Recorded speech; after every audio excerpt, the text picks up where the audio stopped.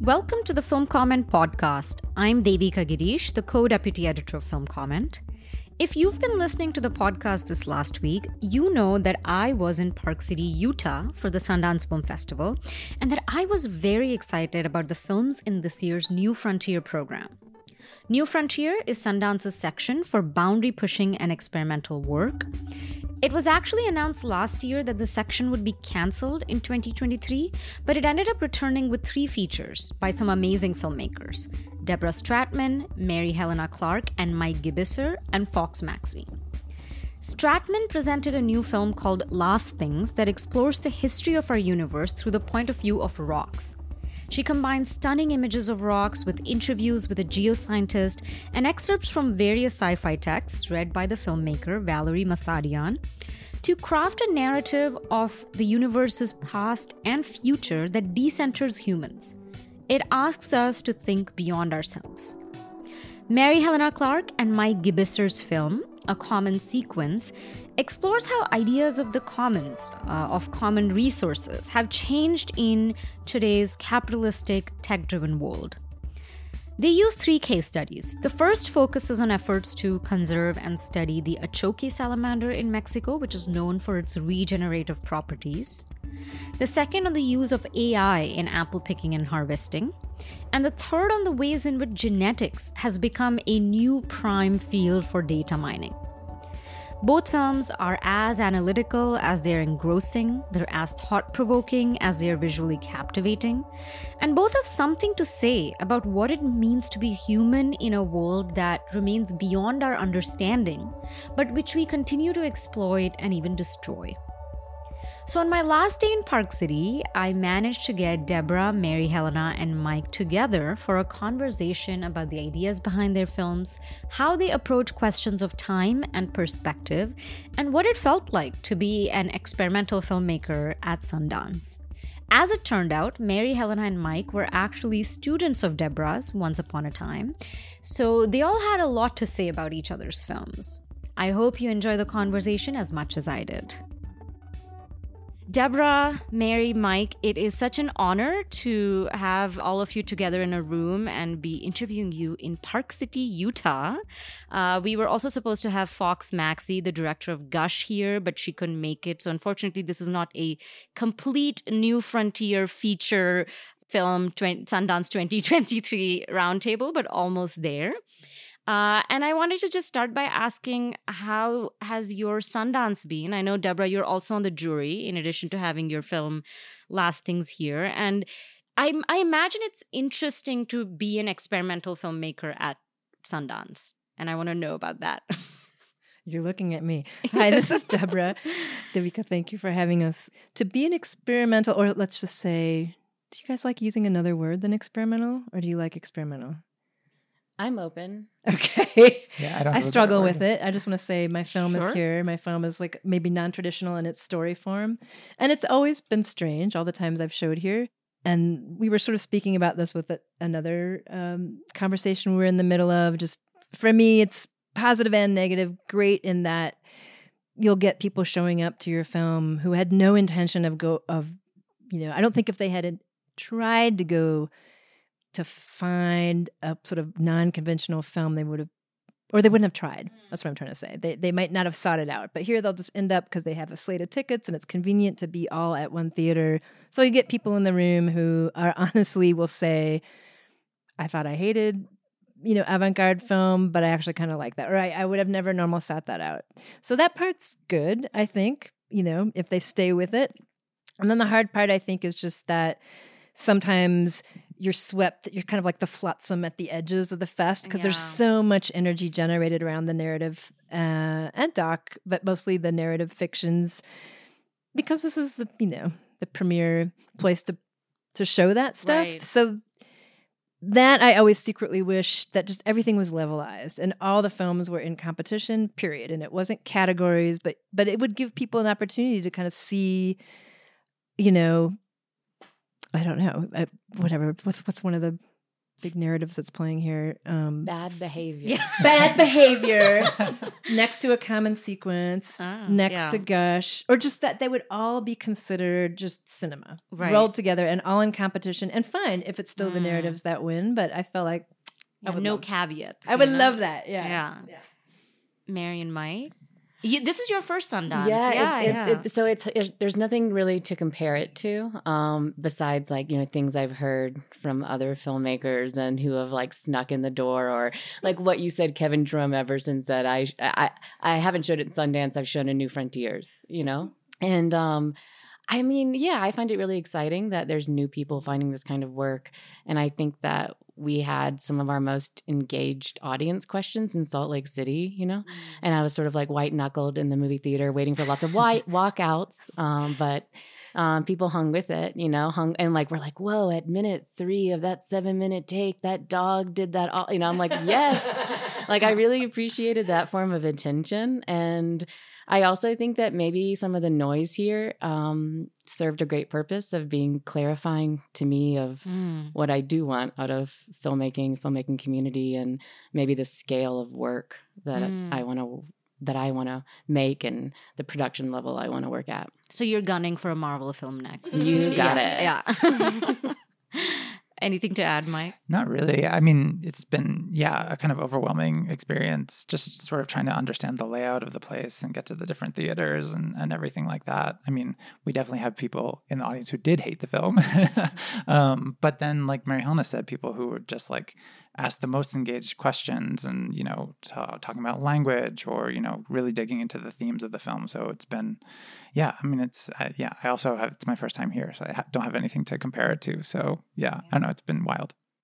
Accurate audience sampling, that these people are like, what the hell? And these other people are like, really are with it. And maybe it's like less of a self-selected crowd than a Currens or a Wavelengths. If I may ask a kind of question, a behind the scenes question, like how do filmmakers like yourself decide where to premiere? I know it's not always a choice for all filmmakers, but is there some kind of calculus? I mean, are you thinking about the time of the year, the kind of audience, like, if you get invites from Berlinale and Sundance or like a later festival, is there some kind of strategy there? You're looking at me again. I've said this recently, but for me, it's the strategy is about when in the calendar year did I finish, or do I anticipate finishing, and then looking ahead to the next 6 months or so just to see what's coming up.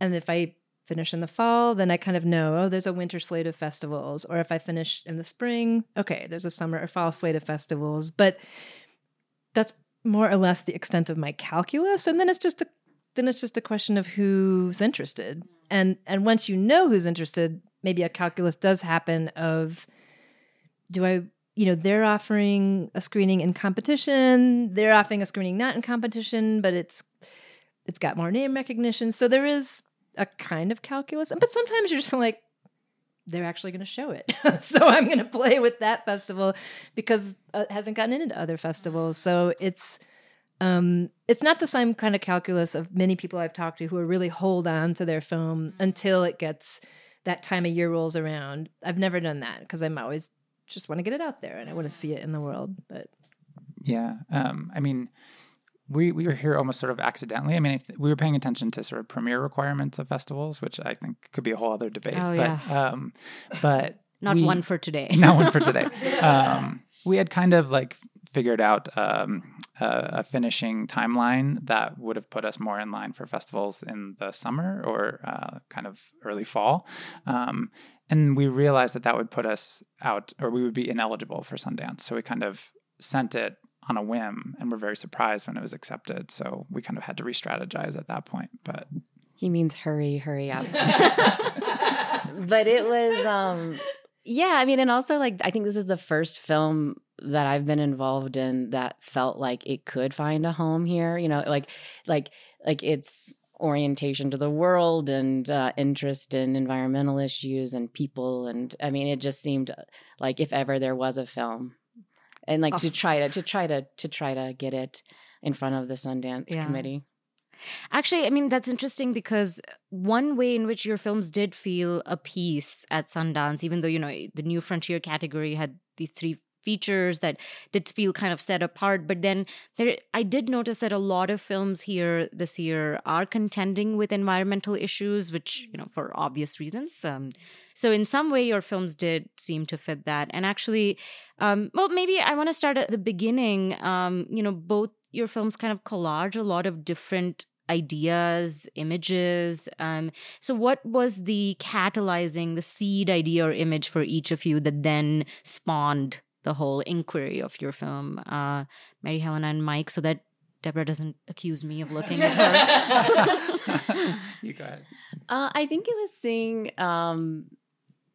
a picture of Sister Ophelia, this Dominican nun, in her this sort of makeshift science lab in the convent, and thinking about just being really struck by that image.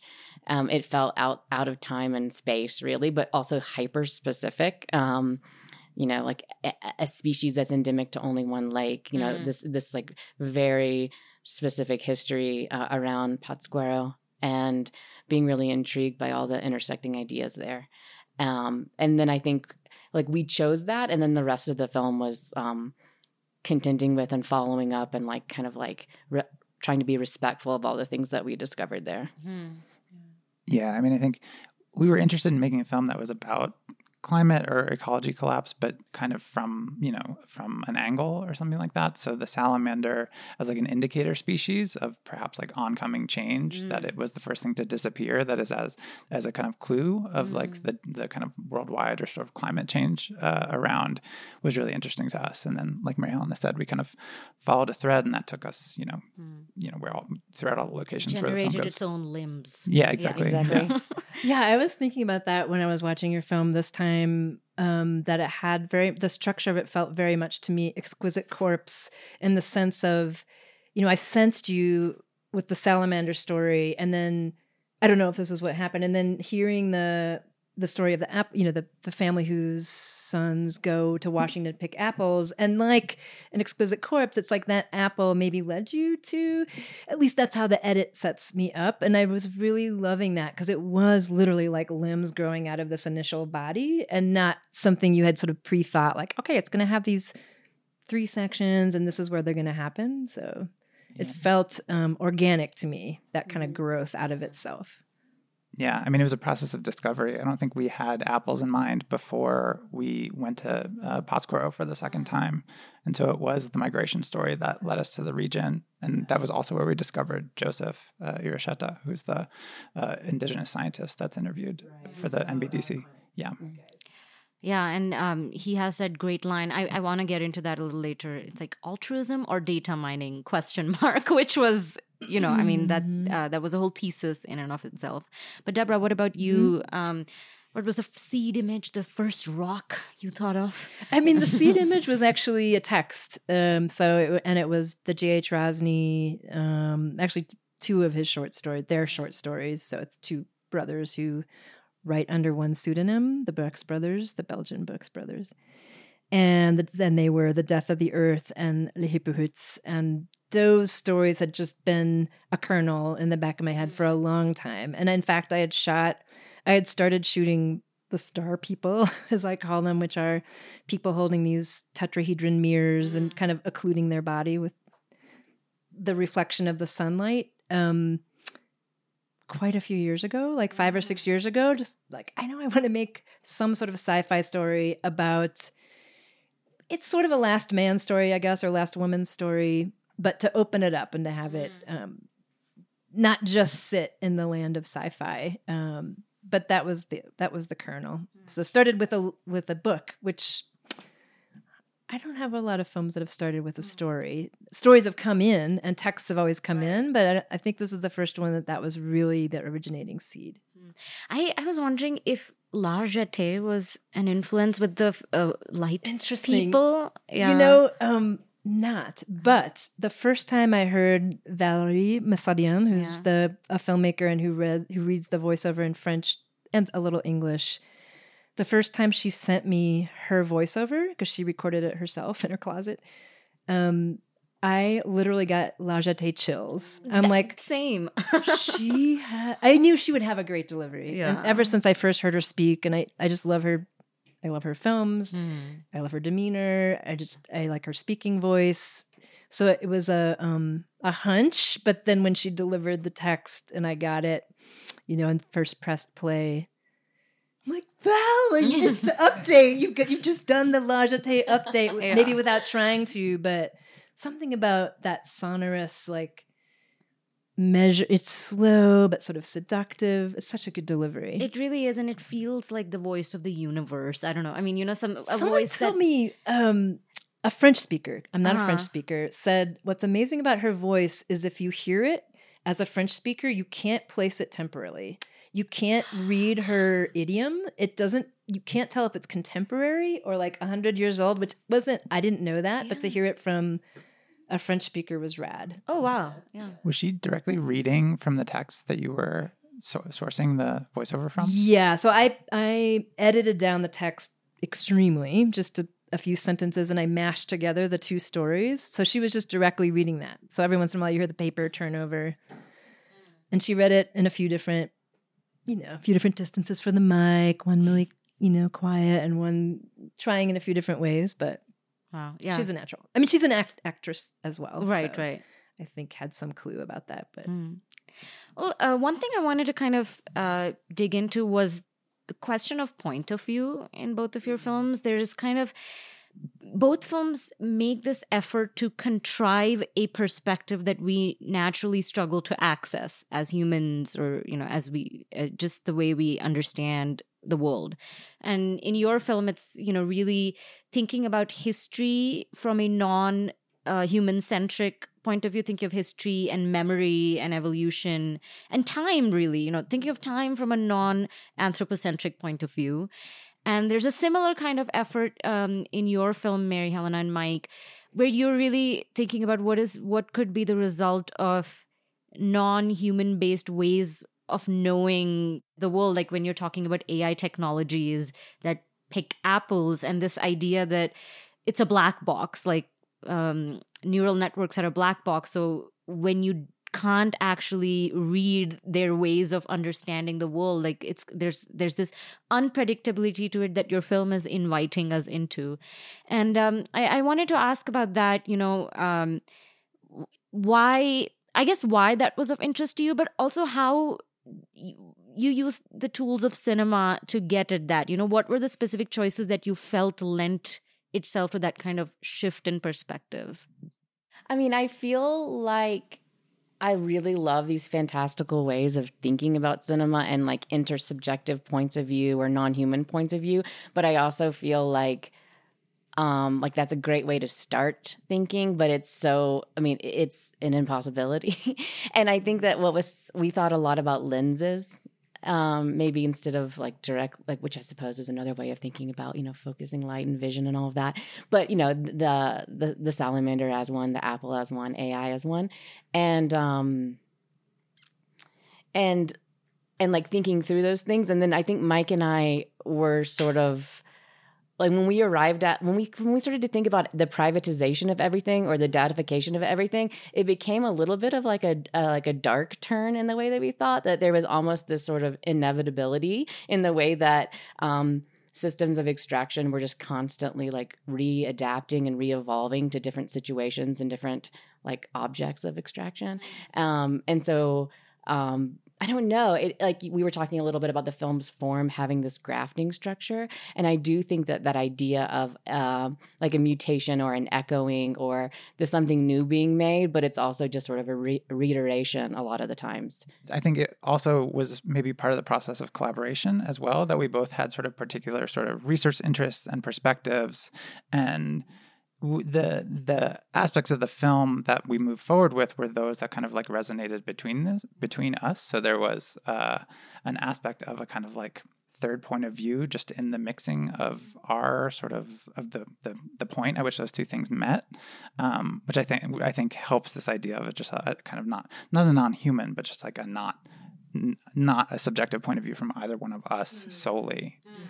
Yeah, and I think that was a major goal, to do something completely different from our separate practices and to have it be this new grafted thing. But like, I mean, the idea of imaging or that impossible image and conjuring it like was a big motivator. Like in talking to like the AI specialists about how AI sees an apple, and like Mike and I were tripping out over this idea of an apple being the negative space between the stem and like the calyx is the technical term. What's the calyx? It's the bottom part of the apple. Oh, that kind of goes in. That kind of goes in and has the kind of like petally. Yeah. So I mean, just this thing that you could lock me in a room all day long and be like, describe an apple, and I would have never gotten there. And just being really excited by like that kind of shift in perspective. Yeah.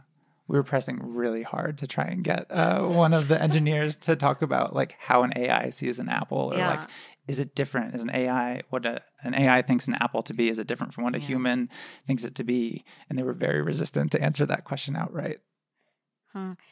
Sort of like, I mean, I feel like this ties in a lot to your film, but a lot of your work, like your project about holes, sinkholes? Yeah, the swallows. The swallows, and it's thinking about like negative space as, a positive object, but as necessary. I mean, as filmmakers or as anybody who works with time, the interval of nothing is essential, and I love working with it.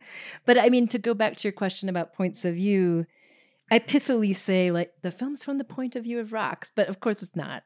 I mean, I made it, and there's no rocks speaking for themselves.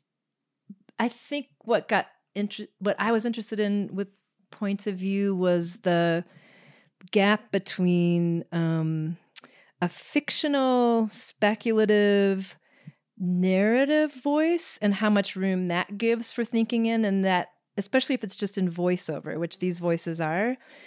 What kind of bodies can magnetize that voice, which I think are just endless, infinite. Like it could be a thing that the voice ends up landing in. It could be a person that you see on screen and you're like, oh, that person embodies that disassociated voice, that voice that isn't associated with any particular person. Or maybe they're just omniscient, they're there in the wings and they're there to kind of bring the cinematic world into being, but it's slippery. Whereas the let's just call it the factual voice or the actual voice of Marsha Bjornerud, her lecture voice, that's a voice of one particular human. And because we only hear it on the voiceover, it can still land in any body, including a landscape body or a non-human body, but it's a lot trickier. And I think people are a lot more resistant to it, and they kind of want to see whose voice that is, because it does belong to one particular human, not one non-exchangeable human who's speaking her own thoughts. It's not thoughts that I gave her to speak. We're just having a conversation. So that's what was really motivating me in terms of perspective of like, it's so interesting how much room we give different types of voice delivery, or knowing, I'm not being very clear, but no, I think to me this is fascinating, like how much room one type of voice has to sort of land in different vessels, right, or compared to another kind of voice, right. But so I hope the perspective can shift from feeling like it's me, it's me, the viewer, it's my body, to, oh no, it's actually that figure there that I'm seeing on screen, or maybe that whole landscape, or it's the planet. How often can the body of the speaker change? What things can be a house for the body, a house for the voice. For the voice, yeah. That's a tangent, but there you go.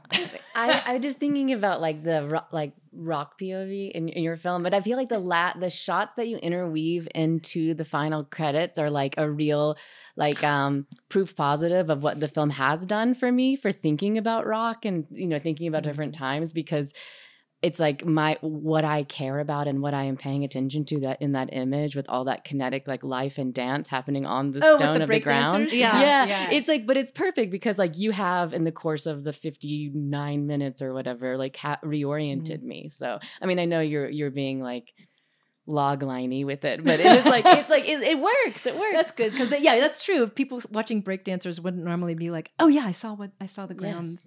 They were doing that on the concrete. I mean, you kind of feel the tangibility of, of their movements. Yeah. I guess this is a broad question that applies to a lot of experimental or avant-garde or structuralist, all these kinds of films.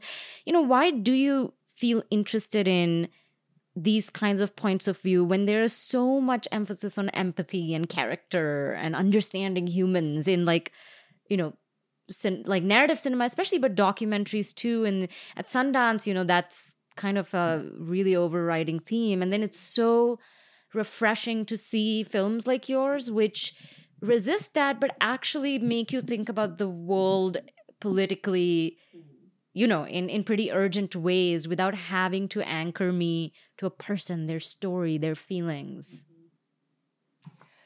I mean, for me, it changes from film to film. I think I have definitely made films that are very, I'm going to say conversational, meaning like it's between me and a subject or a group of people. And it's really what I shoot is in dialogue with what they provide. Whereas other times, if what I'm in conversation with is more of a sort of not of a philosophical question that I can't answer, then that's what I'm in dialogue with. It's not a call and response like when I'm shooting more of a portrait type of film. And to me, both are interesting and they engender really different forms. I just kind of want the film always to tell me what it wants. I don't want to try to place categories or sort of, limits or expectations on the content. My hope is that it tells me what it should be. Yeah. Like it's not a vessel for you to get something out. It's kind of more reciprocal. I mean, you're being guided sort of by the... I mean, it's literally, the films are tools for me to think through stuff I don't get, period. I wouldn't make them if I knew. I make them because I don't know. So yeah. I mean, I think we also entered the film with a kind of idea that we understood the complexity of the themes, and the political importance of the themes that we were trying to address, but also didn't want to like reduce them. And I think empathy is a really interesting word because I feel like the film can be critical or just like understanding the kind of like dangers of some of the aspects of the different like locations and practices that we're talking about.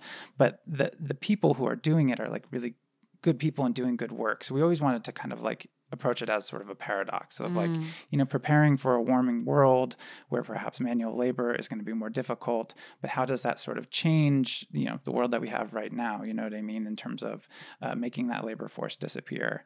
And it was the other thing that came to mind is just the sort of like non-human side of the story too. A friend watched a cut of the film and said, I have a lot of empathy for the human characters, the sisters and the fishermen, but like what really struck me in watching the film was the salamander and the lake. And I think that was, I don't know if that was like a conscious goal of ours, but we were certainly engaged in the idea of like thinking about the perspective of the non-human.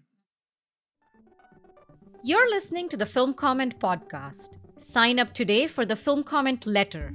It's a free weekly digital newsletter featuring original film criticism and writing by Film Comment's editors and brilliant contributors. The letter delivers exclusive features, reviews, interviews, streaming picks, news, and more directly to subscribers' inboxes every Thursday before they're published on filmcomment.com the following Monday. Sign up today at filmcomment.com.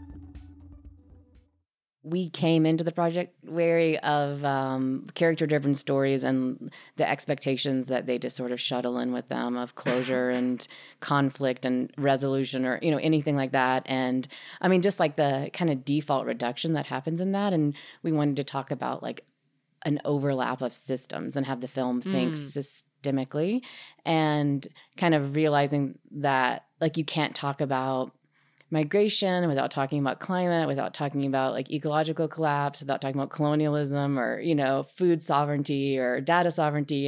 And I mean, that subject is impossible to find. And I think also like dealing with a discrete subject like would have felt conceptually wrong for a film that's thinking about genes and synthetic biology, that we're actually moving across bodies and across borders. And that like you kind of have to think in this kind of blurry space. Yeah. And like, so we hope that like naming the complex genome of the axolotl like will make you think about the Department of Defense, you know, like Oh, I loved that when that came up. But also, you know, a line that I really liked in the film was, and I don't actually know, I can't recall where it's from, but the narrator says, understanding like meaning is a man-made or anthropocentric concept, and that information technologies are almost like a mimic kind of a spiritual way of knowing through revelation, like knowledge through revelation and not understanding. I mean, it just set off, you know, these ideas in my mind, and I started thinking about film form. Actually, I think, Deborah, your film, because of the text you draw upon, there's sci-fi, the texture of Valerie's voice, as we talked about, the stunning, I mean, really, you know, there's a line in your film, I mean, things that we don't see don't not exist. I mean, I might be messing that up. Oh, yeah. Just because you don't see something, or no, I'm getting it wrong too. Just because you haven't seen something doesn't mean you don't know it doesn't exist. Yeah, doesn't. Oh my God, we're all getting it wrong. Yeah, something like that. Something like that.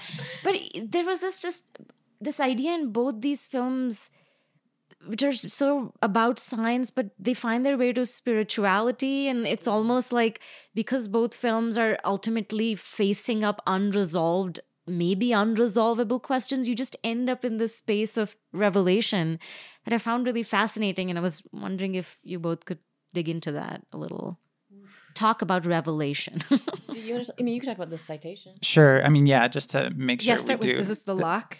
No, the line that you mentioned, that understanding like meaning is an anthropocentric concept, one that information technologies were built to elide, is quoted directly from a book by Megan O'Geeblin, God, Human, Animal, Machine. Okay. And so the perspective that you're talking about is something that we kind of collaged from a couple of different sources. The O'Geeblin book and then a James Bridle book called The New Dark Age.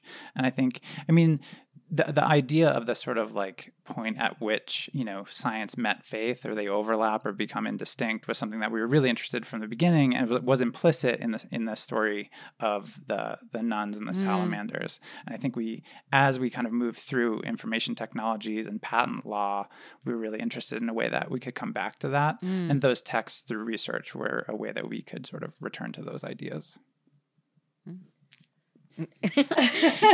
And Deborah, where is that line? Did you write that line? Yeah. I was like, what was it? It's I know about a lot of things I've never seen, and so do you. And of course, you're like, of course, yeah. I mean, half the things I know are things I've physiologically come to know, or I come to know through how I feel it, or whatever the sensory input is, but not necessarily one of logic or one of sort of more Western empirical modes of knowing. But not, I guess, I mean, it's been a common trope of some films of mine for a while now, maybe from even before the Illinois Parables got really interested in, you know, what we turn to kind of try to grasp what we don't know. And sometimes it's technology and sometimes it's faith, but very often one or the other or both. And I don't feel like they're as far apart as sometimes they're often cast, because of when we tend to turn to them to you know, to deal with things that are bigger than what our brains can get around. Yeah, I don't know what else I'm going to say about it besides that. But how did you? I mean, what was it like filming the rocks or imaging the rocks? I mean, they're like I said, it just feels transcendent to look at them on the screen. You really feel like it is some kind of spiritual thing you're seeing. So I'm curious, you know, it's the process of capturing that. I mean, for me, it was totally pleasurable. I'm not, you know, it's not like I'm a 50-year rock fanatic. If it's kind of come late to rocks, I have to say. And I've always loved going to natural history museums and seeing the varieties of rock. I think when I really started tripping on them, though, was when I learned about that Robert Hazen's theory that minerals evolve, which was news to me. And it was a total paradigm shift for me to realize that, okay, it's not only biogenic things that evolve, but actually minerals do too. And they're dependent on one another. The ways that minerals evolve are based on how biogenic things are evolving, and vice versa, and changes in, biological, conditions shift minerals, and the minerals and rocks and ice and oxygen that's out there shift what happens for biogenic bodies. So that got me super jazzed about rocks. And then I was already jazzed. I have a lot of rocks at the house, and I'm into carrying them around, and I like certain rocks, but I've never been a big crystals person, or I don't know. So it was more like learning how they grow and the different habits they form, and thinking about crystalline habit as a form of resonance. That also got me really excited, that as someone who thinks a lot about vibration, and that also as a resonant form, if you think about a growth habit as like that pattern of growth is a resonant habit, and this sounds so esoteric and out there, but that got me really into rocks, which is probably not the direction that maybe a lot of people tend to come into rocks. So filming them was just also what happens, I think, to anyone who's sort of into them. You're like, oh, look at that one. Oh my God, look at that one. Ooh, that one has such a character.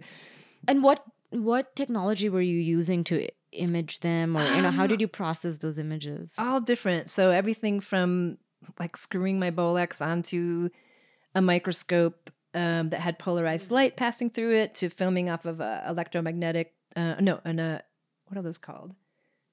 A scanning electromagnetoscope. I'm thinking of the wrong name. It's where they can zoom in on the super, super particle level. I can't remember the name of the device. And then I'm shooting off the scientist's screen. Other times, just the rock behind glass, or with the glass lifted up in a cabinet. And sometimes from far away, like rocks in a cliff face or something. So at all distances, but it seemed important to show their interiors as much as I could. And I wanted it to stay interscalar. So you saw things on extremely small scale and, at a distance, and were sometimes lost about what you didn't have a way to orient your size. Yeah, there were a few images that were like really mutable in that way. Like I think it's sort of an orange circular. I think I'm looking through a microscope, and I'm like, but it's also the sun. Oh yeah. And I was like, it just felt like an image and language cut that really just like held that interscalar logic. Yeah. Things could be giant or they could be tiny. Yeah. I don't know, they're cool, maybe. Yeah, they are cool. They rock. Think about like size and distance, and also, time is so important to both films. I think there's just this phrase that stuck with me from Last Things. I think polytemporal worldview. That's a Marsha Bjornrud phrase. That's something she says in the voiceover, and and I was thinking about that in relation to a common sequence as well, the looping structure of the film, how you're encouraging us to think about the past and the present and the future kind of at the same time, and this idea that the future is kind of here. Yeah. And I'm curious about like the editing decisions, that went into these films. How do you, film is a linear medium, and so when you were trying to convey this kind of experience of time, what are some of your guiding principles in the edit? We've talked a lot about diagramming this film, but there were many shapes. But I think that this like idea, there was a swirly shape. There was a swirly meaning like kind of going spiral. Spiral. I meant. I like swirly too. And there was a pendulum. There was a maypole. Okay. But I think, elliptical was always things folding back on themselves, like the echo, like trying to really think about like a lack of fixity, that we have these people migrating and dispersing and resettling, and plants and animals doing the same thing, import and export, and like these confusing lines of life flourishing of invasive species, and like those kind of overlaps were really important. And I feel like it's true to say that early on we knew that we wanted to bookend the film with the fishermen. I feel like that's true. And I think that like another structural callback that became really important was returning to the apple as metaphor of knowledge, and like having the film really kind of widen out even while it was calling back its initial subjects. I mean, what comes to mind is not exactly an answer to the question, but it's just a kind of like, I wonder if you two feel this, a frustration sometimes when I'm editing, where like, of course, film is a linear medium that unfolds like temporally, but there's certain moments where I, in editing, I'm like, I wish just the viewer could just see it all at once, at a certain point. I wish they knew everything at once. And I think it was a real challenge to find the structure of the film where it starts as an exquisite corpse, but it doesn't, but at a certain point, it starts to kind of like diffuse, and you start to think about the apple when we're looking at, axolotl DNA or something like that. Like, what is the structure that we can sort of like trick people into not seeing it all at once, but thinking it all at once? Right. And like the idea of the automated apple picker being at a field like fairly nearby where like there's all these human workers, and that those two things are happening simultaneously. And that like there's limb regeneration conversations and mechanical, robotic hands, and that these things are like seemingly at odds, but also concurrent in the same way that we've already talked about kind of belief systems having that non-linear progress with what we were talking about with Revelation and the black box. You brought up Maypole. It's so funny because I feel like I just went right to an older film, Or the Land, where I totally had a Maypole structure. It's like the story of somebody falling out of a plane. But I think that you bring it up is interesting in the context, Mike, of what you bring up of like, I wish sometimes people could just digest the entire film all at once. But I think by the end of the film, once we've all watched cinema, you're able to retroactively rewrite the things that you saw before and you thought meant one thing, because now you have this other content in your mind. And so it happened watching yours. It happens, I think, for people watching my film or any film, where you're able to kind of recontextualize. I guess it depends on the level you're like really invested in a film, but yes, it's linear, and yes, it's like needle in the groove and the record's going, but you also, because of the rhythms of what you've edited, the rhythms make what we saw before indelible or come back up kind of like a refrain, a rhyming refrain. And I think back about the sun I saw previously, or I think back about the last time I saw the dogs, or so I think we all do that. I mean, we're able to hold, thank goodness, or film wouldn't exist, rhythm in us. And it helps us remember what we had seen in some prior section. Yeah, that makes a lot of sense. Yeah, memory is nonlinear, and movies eventually become memories and for the viewer. So I also wanted to kind of dig into the question of the commons, which is essential to a common sequence, but it's really essential to last things too, in a sense. When you're talking about the earth, the planet, the universe, rocks. I mean, it's the commons. Yeah, it is. True. I mean, and that's why like the focus on objects is so interesting, because they are things that are non-discrete in a sense. I mean, we kind of experience, we all experience them. And I was also thinking about the commons, like some of the questions that a common sequence raises, like I was saying earlier, data mining versus altruism. This idea, like, how do you want to live in a shared world, but you also have to protect yourself from capitalism, where, everything is immediately privatized and you can be exploited and profited from. And maybe this is a kind of a leap, but I was thinking about how that relates to filmmaking. Maybe, like the John Locke epigraph, when does an apple you eat become yours? So like, when does an image you shoot become yours? When you film a rock or you're filming like a fisherman, is that something, you think about and just, yeah. I do think about it. I mean, I loved that opening quote. It's so beautiful about, is it when you first bite it or when it's in your digestive system? I mean, it's such a welcome kind of open and generous way to open up the set of questions that come after in the film about, because ownership, it's such an American, conundrum, I guess, or oxymoronic relationship we have with things, but outside, or just maybe capitalist, let's just say, not just American, but sort of like the capitalist way of existing with things where they can be owned as opposed to a point of view where you can't own something. So as someone who shoots images, and in the case of this film, have used tons of images, which I didn't shoot. Or images that I shot 10 or 15 years ago, which were never intended for this film. And you end with, like, there was an intro title at the end saying, we've tried our best to identify copyrights. If we missed anything, contact us. Actually, that's what made me think about John Locke, Funny. I mean, that kind of...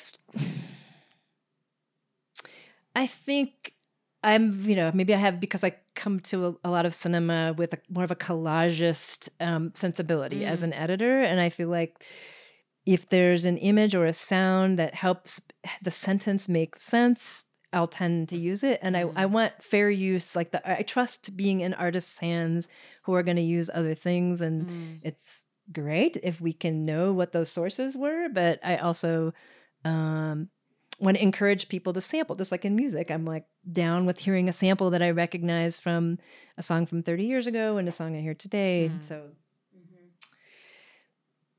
when do we own an image? Can we own an image? Maybe not. I don't know that I can own an image, even something I've shot. As soon as I put the film out there in the world, I don't feel like it's mine. I mean, we thought a lot about like imaging as a step in owning or understanding or in sort of the implications of science in that process. And, got into a lot of messy spaces with where universities were developing ideas and private companies were a part of those. And like, where things just get really wild with plant patenting or technology patents around AI. And we were trying to think about how filmmaking kind of has parallels to that. And got excited about opportunities to make our footage like open source to our participants. So it didn't work for everybody involved because they didn't have like the interest or the means. But with the Native Biodata Consortium, like all the images generated there are theirs. And same with like from the lecture they're giving, the sort of PowerPoint thing? No, our footage. No, the footage that we shot in Sioux River. And same for Washington State University. All the lab footage is theirs. And we're giving all the interview footage to the United Farm Workers Foundation. And what's the name of the copyright gap that's in your other film? The analog hole. The analog hole. Because, I mean, I feel like this is related, right? Yeah. Like sort of to this ownership question. Maybe you could say a little bit. Sorry, I'm derailing us. But no, but it's perfect. Well, I made a short film called Exhibition, and there's this moment of the gap in copyright law that the second that something is an analog signal to be projected, to be heard and received by a human body, like that's its inherent vulnerability to be pirated and captured. And I just found that to be like a wonderfully erotic and interesting idea. It's all over the place, right? It's in all of these films. So I mean those are some of the ways that we were thinking about it. And like I would love to see, like our same footage in an ad for a robotics lab in Washington State, and then just like fully embracing like the mutability of all these things and that like meaning can be ascribed to them in so many different ways. Yeah, and in a lot of cases, like the images I was using have been used in other ways, towards other ends, towards other research ends, or, But and like we got into like complicated conversations around consent, not just in like in the subject matter. Like of course, there's the conversation about like releases and telling your project's kind of general thesis to those who are involved in it, but also like through Joseph's work. Consent of sharing genetic information and being a part of a tribe and like all the implications around that. And it goes so deep into what is yours beyond like story, which is kind of usually where the conversation ends in those kind of questions of propriety. Yeah. I mean, that phrase is so tell your story. What's your story? And it's interesting to think about how you're talking about your subjects is really kind of making me think about it differently. Like, what do they own in this process of collaboration. And I do want to ask a little about collaboration, maybe as final question. I think you guys said something really interesting earlier about like finding this third point of view. And I want to hear a little more about how collaboration influences your work or what you find rewarding or challenging about it, because you do a lot of things on your films yourselves, right? I'm shooting, sound, a lot of like on top of direction. And then what for instance, Deborah, like having, for instance, Valerie, even though as to my understanding, she only read the parts, or was there anything more? Co-write. Yeah, I selected the sections and kind of edited it down, and then she just read them. I would say that my relationship with Marsha was maybe more collaborative in the sense that it literally was a conversation, and so it was an interview that was recorded, and I was asking her questions, but it went a little both ways, and or recordings of her lectures to her classes. I mean, Valerie's, it was more collaboration on the level of tone and kind of like where is this emotionally going, or setting a field, a stage of some sort.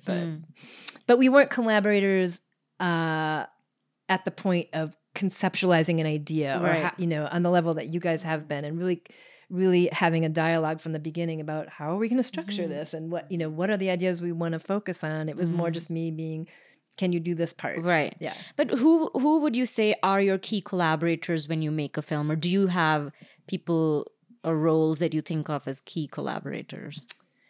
It's different for different films. Definitely sometimes when I've co-shot things with other people, I really consider them my collaborators. I've never co-edited something. I've always edited my own.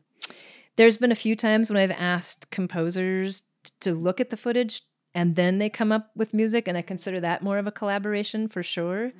Or a film like Hacked Circuit, where I actually have a crew and we're in dialogue with one another. But for the most part, the way it's more scripted, my relationship with people. I kind of have something I need them to do, but it's often my more non-film works that are more truly collaborative, where I'm working with somebody before something's even conceptualized and trying to come up with what's the shape going to be? What ideas do we really care about? I don't do that as much in film, with the exception of the more like straight up portrait films, where I really feel like if I'm working with Ray, who has, 75 birds of prey in his backyard, it's really a collaboration with him. Right. Or the tightrope walkers, it's with them. Or the drag racers, it's with them. And that feels to me like a collaboration.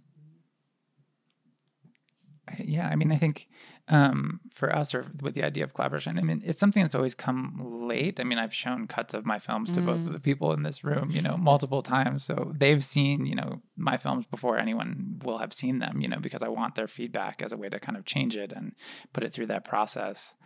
I guess I've never thought of our collaboration as a kind of like outgrowth or connected to work that I do in narrative, but I am really interested in sort of like improvisation with actors. I really like the idea that like you can be surprised by something in a film, or that there are aspects that kind of come from outside of your brain.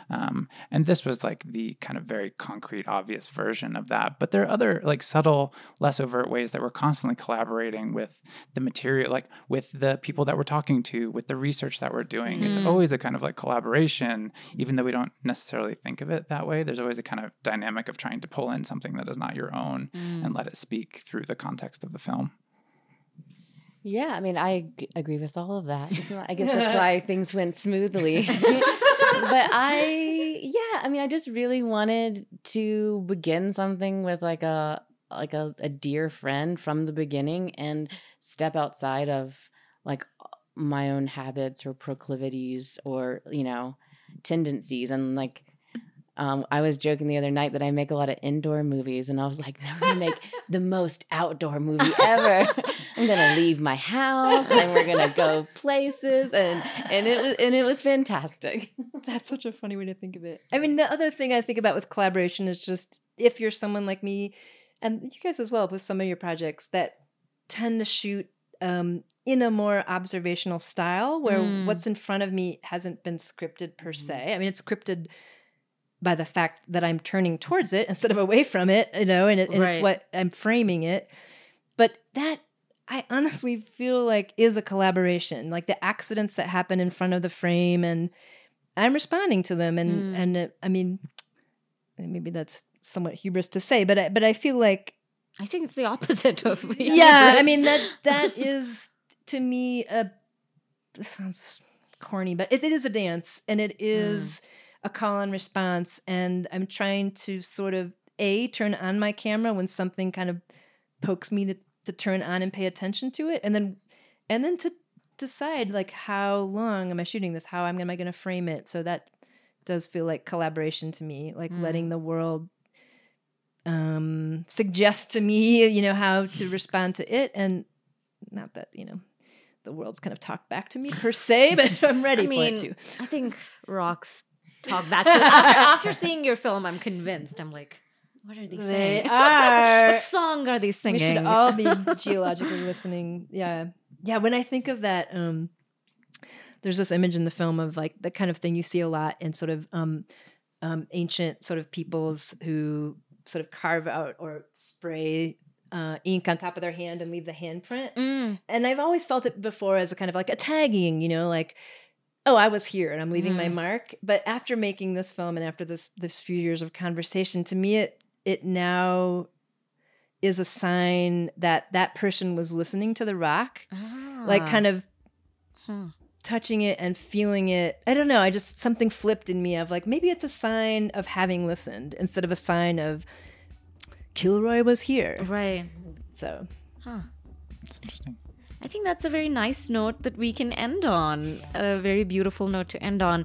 Thank you so much, all three of you, for doing this with me at the tail end of the first week of Sundance. And it was just so nice to watch your films here, to have this chance to pick your brains about it. So thank you.